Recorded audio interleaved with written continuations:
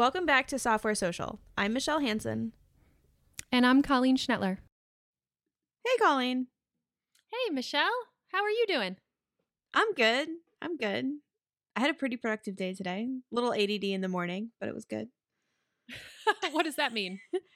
Well, so I was diagnosed with ADD as a kid when I was 10. And so it's always been something that I have to work with. Working against it is not going to happen. And, recognizing the procrastination of it is really just me being a perfectionist in a lot of ways. It can also make for a fun morning, though. I made some good memes, I think. Nice. But no, actually, I got a lot of stuff done. A couple weeks ago when you asked me what I was working on, I mentioned landing pages, and then I was kind of like, that actually wasn't what I was planning to talk about, and I feel like you were kind of disappointed. But I actually did a ton of work on landing pages this week, so we can talk about that if you want. Oh, yay. Yes, I do. Yeah, so this is a huge thing for us because we don't do any paid marketing. We don't do any outbound sales. We just do SEO. And a couple weeks ago, we were talking to Alex Hillman, and something that really stuck out to me from his book, Tiny MBA, was, when done well, marketing and teaching are almost indistinguishable. And I think that's so true because a lot of what we do when I'm writing a landing page is just explaining how our service works and how to do something or how to do something in general that happens to relate to our product. Okay, so can we take several steps back here and Sure. talk about landing pages? Because people talk about landing pages like they're these things they just throw up real quick.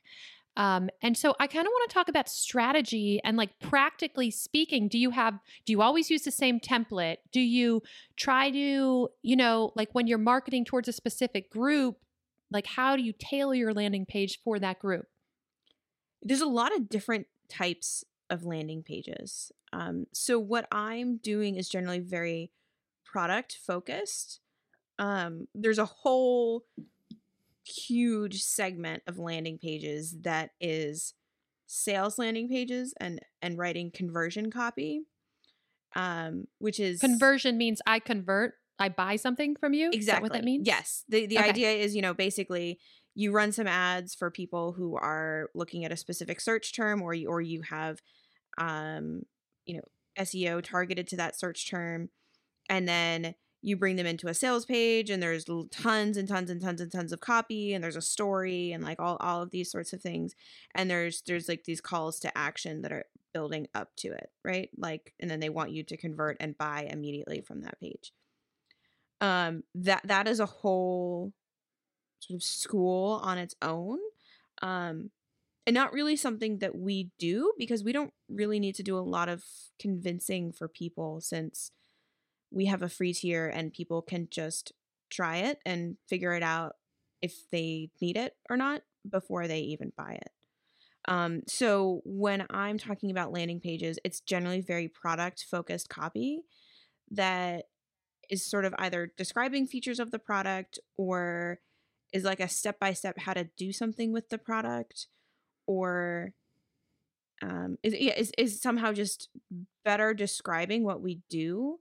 Very often that comes out of conversations that we have with customers in Intercom where, if we get the same question more than 2 or 3 times, we usually take that as a sign that either we need some more copy on that, or, maybe we need to fix something in the product to make something more discoverable that is like easier for people to find it, or add affordances, which is the ability for them to do something.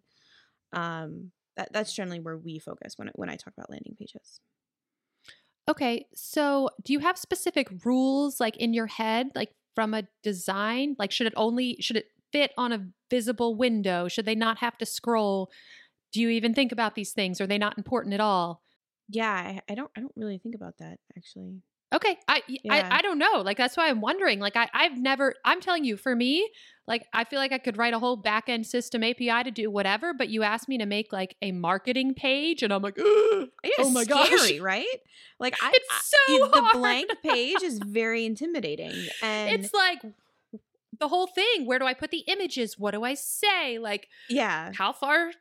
It's a lot. And I have so many hangups around this because I'm so afraid of coming off as spammy or like too heavy-handed of a sale that when I'm trying to write copy, like it sounds so boring.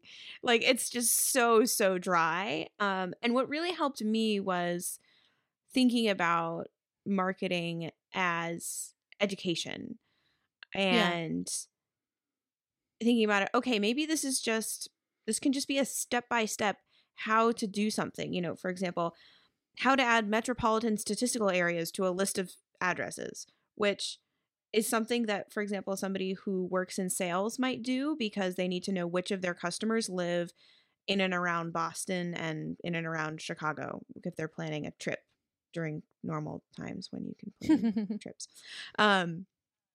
For example.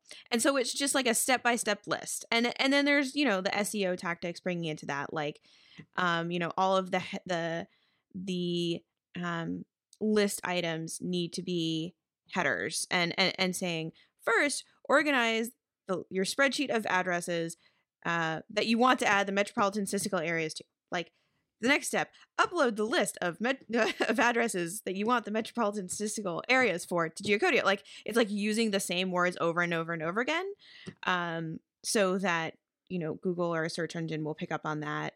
Using those terms in the URL is a really basic one that is easy to overlook. Like, actually, I realized this morning that we had someone reach out to us asking about features of our unlimited plan, and I realized, like, oh my gosh, I type like the same reply multiple times a week, and we don't actually have a page on our site that is just devoted to this plan that I can send someone. In the same way, we also don't have a page specifically devoted to free geocoding or our pay-as-you-go tier.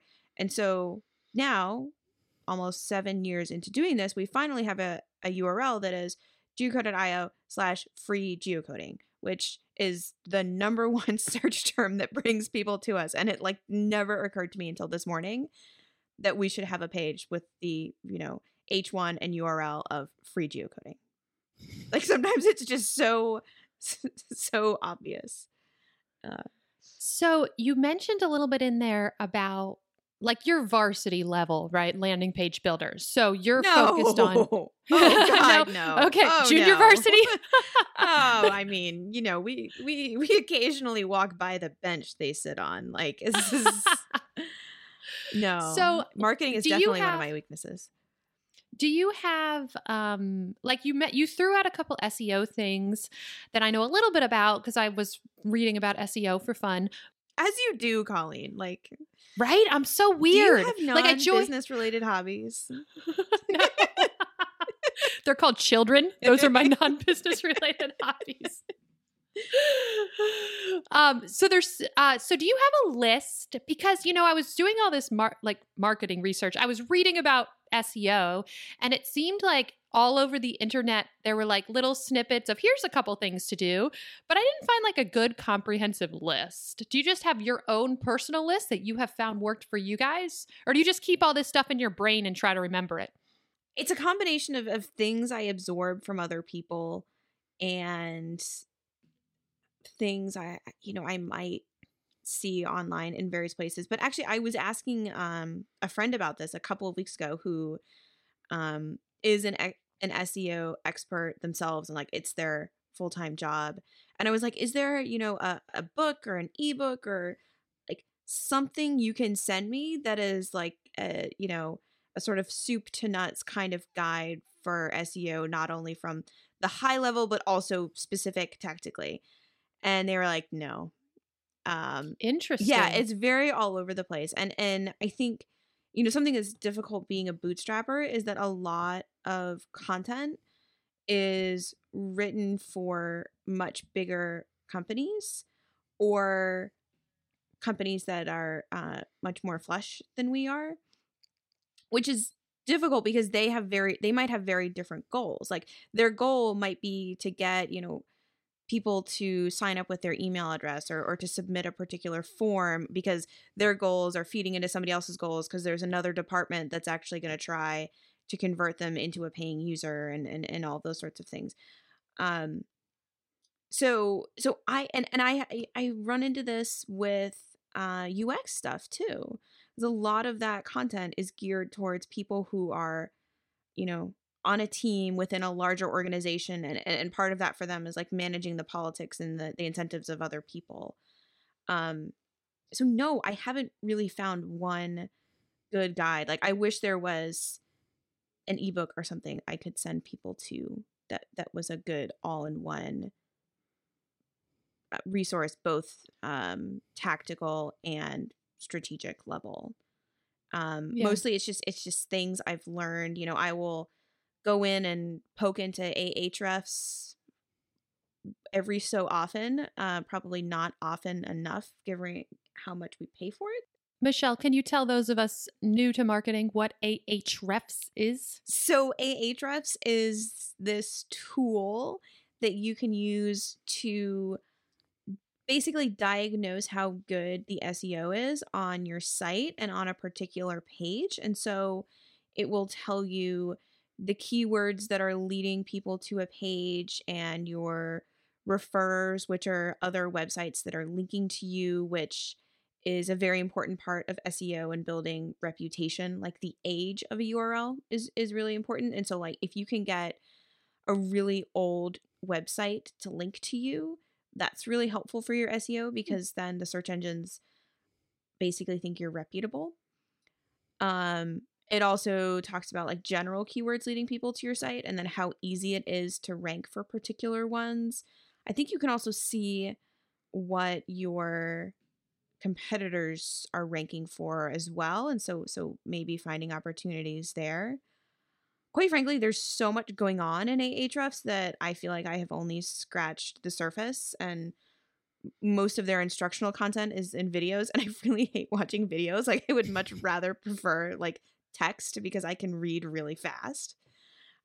So I always like, oh, I'm gonna spend time watching Ahrefs today, and then I just want to be busy. I want to do stuff. I don't want to watch a video. So I just pay a lot of money for something that I don't fully utilize. So that's your business advice for today. Don't do that.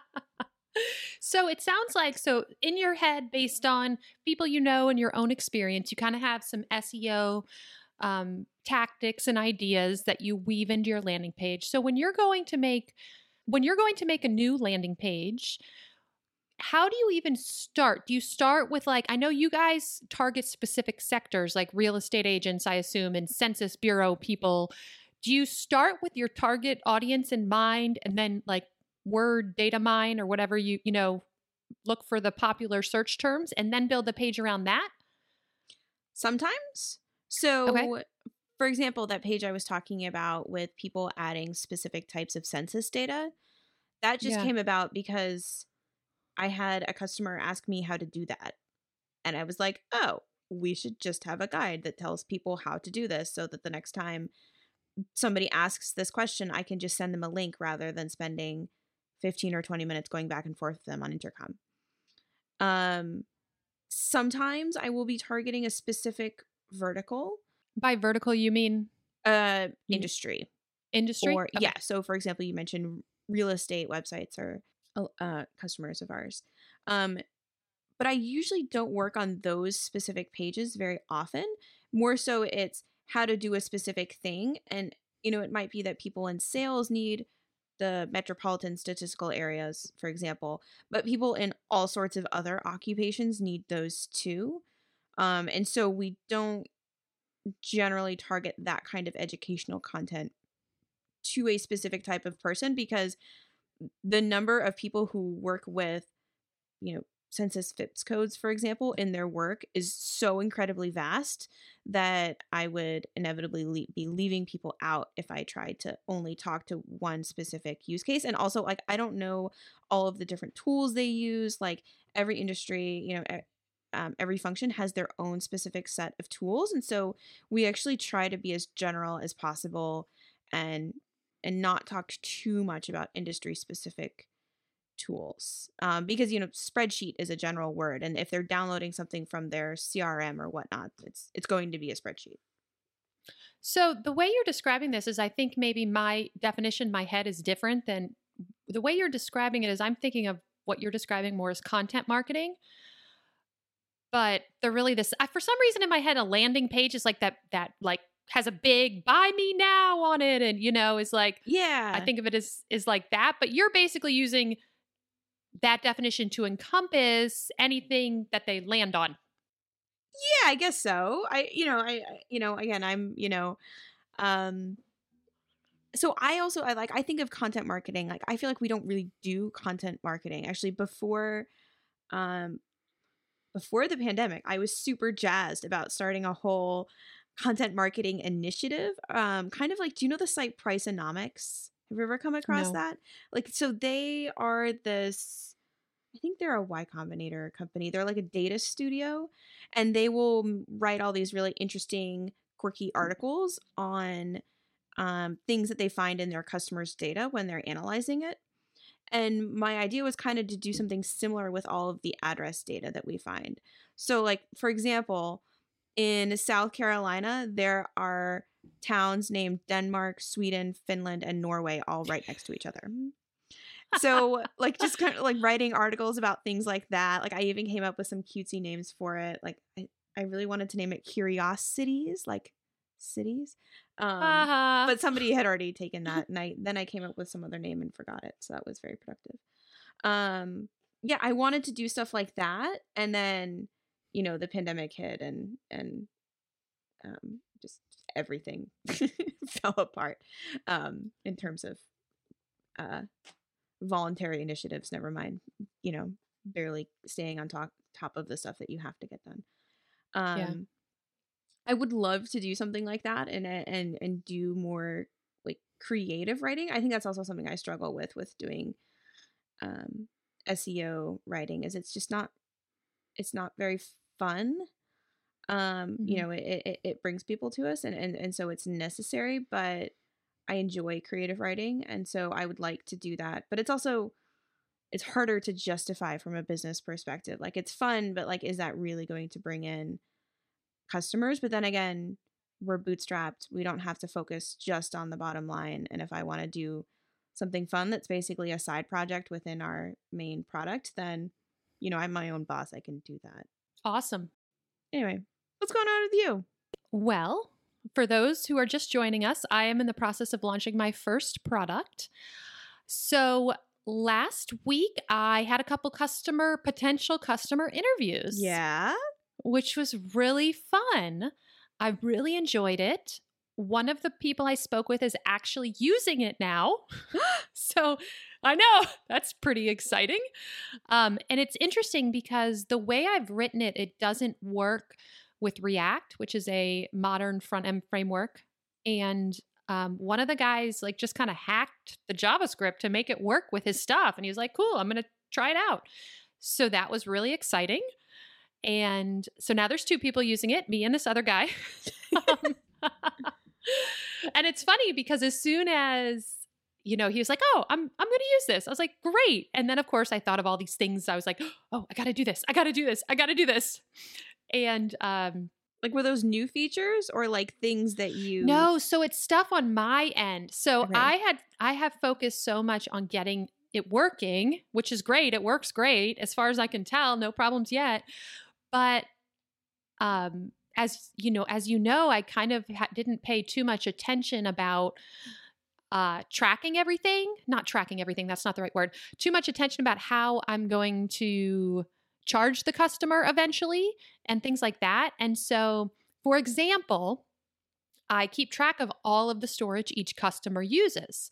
but I don't email myself every day. Like how I don't have any automatic stop gaps if they go over their limit. I don't have anything like that. And it's just, so just kind of like things like that. I was like, oh, I should probably figure that out before I actually get too many people using this.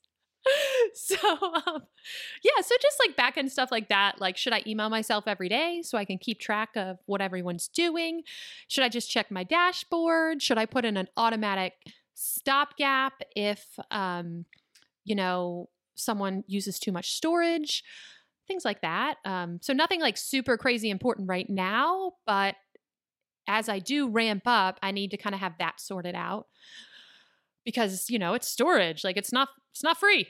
So, yeah, I think it's basically like, buying yourself insurance to protect from that downside risk of somebody running away with it. And that doesn't really matter if nobody is using it. So it makes sense for you to not build that before the launch. Yeah, cool. I agree. That's why I didn't. And again, it's just it's certainly manageable now where I can just look every day. I have about 5 people who have like signed up. Remember, I told you since I'm first releasing it in the Heroku add-on marketplace, I need 10 people to sign up. But I have not. I can easily get the other 5. So I'm not worried about that. I'm not worried about getting that number to that number 10, but all I need to do to get it to beta, and beta is when like I can accept everyone and I'm show up in the what they call the Elements Marketplace, which is the Heroku Marketplace. So I have to get all my documentation done too. So I did the couple customer interviews. I got a couple people signed up, and now I want to like fix a few things. Nothing that impacts a customer, but like stuff on my side. Like I said, like like basic stuff, like how am I going to track this? And then it's just the documentation, and they have really extensive requirements for documentation. Oh, I remember what I want to tell you. This was really cool. So remember when I told you, I was like, my documentation is really terrible. Like this is not going to work. But it was really nice because the couple people I spoke with on the phone are developers, and they figured it out in like 2 seconds. Like I didn't have to explain anything. It was so great. Like, just because I'm so used to as like a consultant, I have technical customers, but I also have a lot of non-technical customers. So I'm used to like having to explain things in intricate detail to, help my non-technical customers kind of understand. So it was kind of cool because I was like really prepared to go into intricate detail. And the people I spoke with, like, they had it sorted out in like a second. They were like, oh, yeah, I just add this thing and I'm good. And I thought, I was like, oh, this is going to be hard to explain because there's like 5 steps. It was fine. So that was good. And like talking about SEO, our documentation is consistently one of our top ranked pages. Because when people are searching for how to do something, that is the page that describes how to do something. And absolutely the way to do that thing once you find the product should be as intuitive as possible. And that's such a great sign that like it was so intuitive for them to figure it out. But the documentation is almost more marketing than it is user onboarding. That's interesting. I never thought about that, but that makes total sense. I think that's one of the good things about starting, because like my app is set up that I can just like change a few things and it can be out in the wild. Like I don't have to go through the Heroku add-on marketplace, but I like it because for like a first step, because it's really constraining me in these ways. And I know if I wasn't doing it, I'd be like, oh, it's good enough. And I'd just be like, it's free into the world. And I think it's going to take a while to write all the documentation they require. So I think the discipline of that is going to your point, like down the road, I'll have it, right? Then I'll always have it once I write it. That's a great thing that like you can start out on the Heroku marketplace, but you're not necessarily tethered to it. Yeah. Oh, not at all. Like I which is exciting, which is good, for long term. That's such a good thing. I mean, I too often, see products that are really dependent on a particular platform, and it can be so great to use a platform or a marketplace to get a product off the ground. But whenever I come across those products or have people ask me for advice on those products, I always come back to the saying of don't build your house on someone else's lawn. Like if you can't decouple your product from that marketplace or that platform, or they would make, any change and you would be cut off or significantly impacted, that's a really dangerous place to be. And so it's so good that you're starting out on the platform, but you can see a future off of that platform, and you were not going to be dependent on the Heroku marketplace, even though it will be a good place for you to launch and get customers and whatnot. You can survive without it. Yeah. Yeah. Yeah. So I just feel like I've just been like heads down working, right? I have a lot going on, which is exciting and fun. And there's more I got to do, but yeah, I don't know, 2 weeks maybe. Maybe that's my goal, to be in review by the Heroku team, to be in beta, which would be really exciting. So that is my goal. I'm speaking it aloud. It's funny because I always feel like we have our podcast recording and I'm like, oh my gosh, I have a whole week. I'm going to get all these things done. And then the following week, it's like 2 days before we're going to record. And I'm like, oh, shoot, where did my time go? Like, did I get enough done? So I don't know. Time flies, I guess is my point. But yeah, so I think 2 weeks is kind of a realistic goal for like applying for beta. Yeah, so it's exciting. Like I'm pumped. I'm excited for you. Thanks. You've been working towards this for so long. It just not just this particular product, but working towards having a launch and having a user of something that you made, and I just sort of have to ask you, like, how does that feel to finally have something that someone else is using? It feels amazing. Like, honestly, I know the advice from everyone, and yourself included, is to talk to a bunch of people before you build something. And I know why people give that advice. Like, that is great advice. You should absolutely find a market before you build something. But I think it's easy for aspiring entrepreneurs to get stuck in this cycle of never making kind of any progress. And sometimes this is more of like a small win. So like, it's funny because when I tell my friends, this is my like product, my non-technical friends, they are like so underwhelmed. They're like, so you can put images on the internet? Like, doesn't everyone already do that? You know, they expect me to be making something big and amazing. And I'm like, I get it. It's not sexy, but for me, it's a stepping stone. Like, it's a small thing I was able to build in my extra, I don't want to say spare time, but kind of in my extra time, put it in a marketplace. So it takes care of a lot of the overhead details and someone's using it, and hopefully more people will be using it. And that is such a huge win. Like, it just feels so good. I feel like I can hear the relief of, I don't know if it's like relief or it's like excitement, but like it's like relief that you're finally feeling that feeling. Yeah. I mean, and everyone is like, you read, people are sending me these videos about the SaaS slow on ramp of death or whatever that video is everyone loves. And that's interesting. Like, and I get it, but like, not my problem right now. And these are like all good things to learn when you actually have people using your stuff, right? So, I mean, ask me again in 5 years. Maybe I'll be like, oh, that image thing was a waste of my time. But I don't think so, because I think for some of us, it's just important to get going, and you got to get out of your own head. You got to put something out there. And if it's a flop, it's a flop, and you learn from it. And so like it kind of does feel like relief, right? Like, okay, this is a little thing I can do.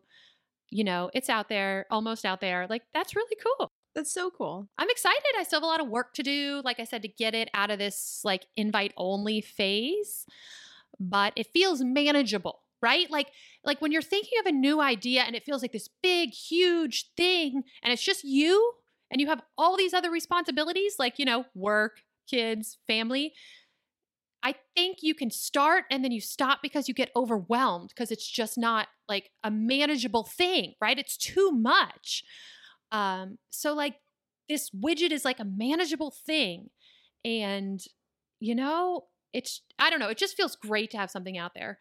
In the same way that like Alex Hillman and Amy, who I talk about stacking the bricks in terms of a product and businesses, right? And slowly leveling up. I think the same applies emotionally and to one's own energy, right? And like you're taking the energy and enthusiasm and motivation that you are getting from this very small product, this one brick, and using it to either improve that one product or maybe send you off in another direction that adds to that, but taking that little tiny bit of motivation and allowing that to propel you and knowing that, maybe this isn't going to be a huge company. None of us are, even trying to build a huge company in the first place, right? But that little bit of motivation and that feeling of accomplishment and just building those on top of one another is so, so powerful. Yeah, I totally agree. Like that's what it feels like. It feels like a little brick, but it's a big brick for me, and I need that. It's your first to, brick. Keep me motivated. Well, actually, no, it's not your first brick because you're consulting. So that's you have some.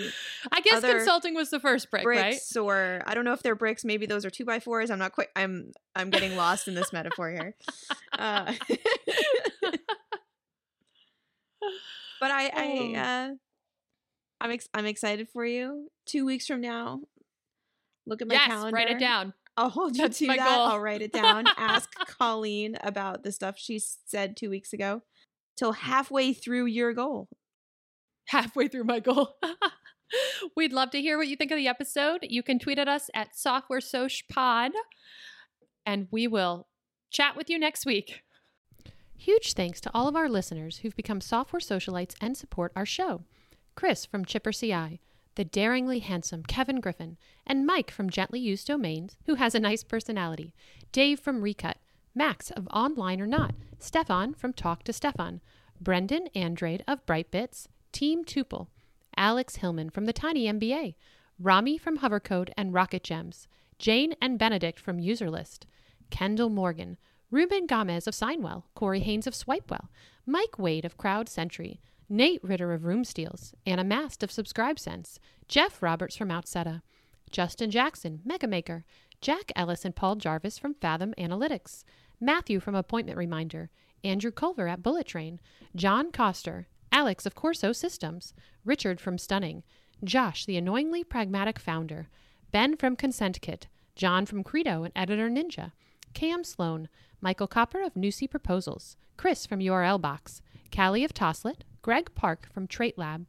Adam from Rails Autoscale, Lana and Alex from Recapsy, Joe Mazzolotti of RailsDevs.com, Proud Mama from AppleNet LLC, Anna from Cradle, Monsef from Ruby on Mac, Steve of Be Inclusive, Simon Bennett of Snap Shooter Backups, Josh Smith of KeyHero.io, Jesper Christensen of Form Backend, Matthew of Works Cited, Chris of JetBoost.io, Daryl Shannon of Docamatic, Larabelles, a community for Laravel developers underrepresented due to their gender, Brendan from Feederloop, Pascal from Sharpen.page, Lynn Romick from Konbini, Arvid Kahl, James Sowers from Castaway.fm, Jessica Malnick, Damian Moore of Audio Audit Podcast Checker, Eldon from Nodal Studios, Mitchell Davis from RecruitKit.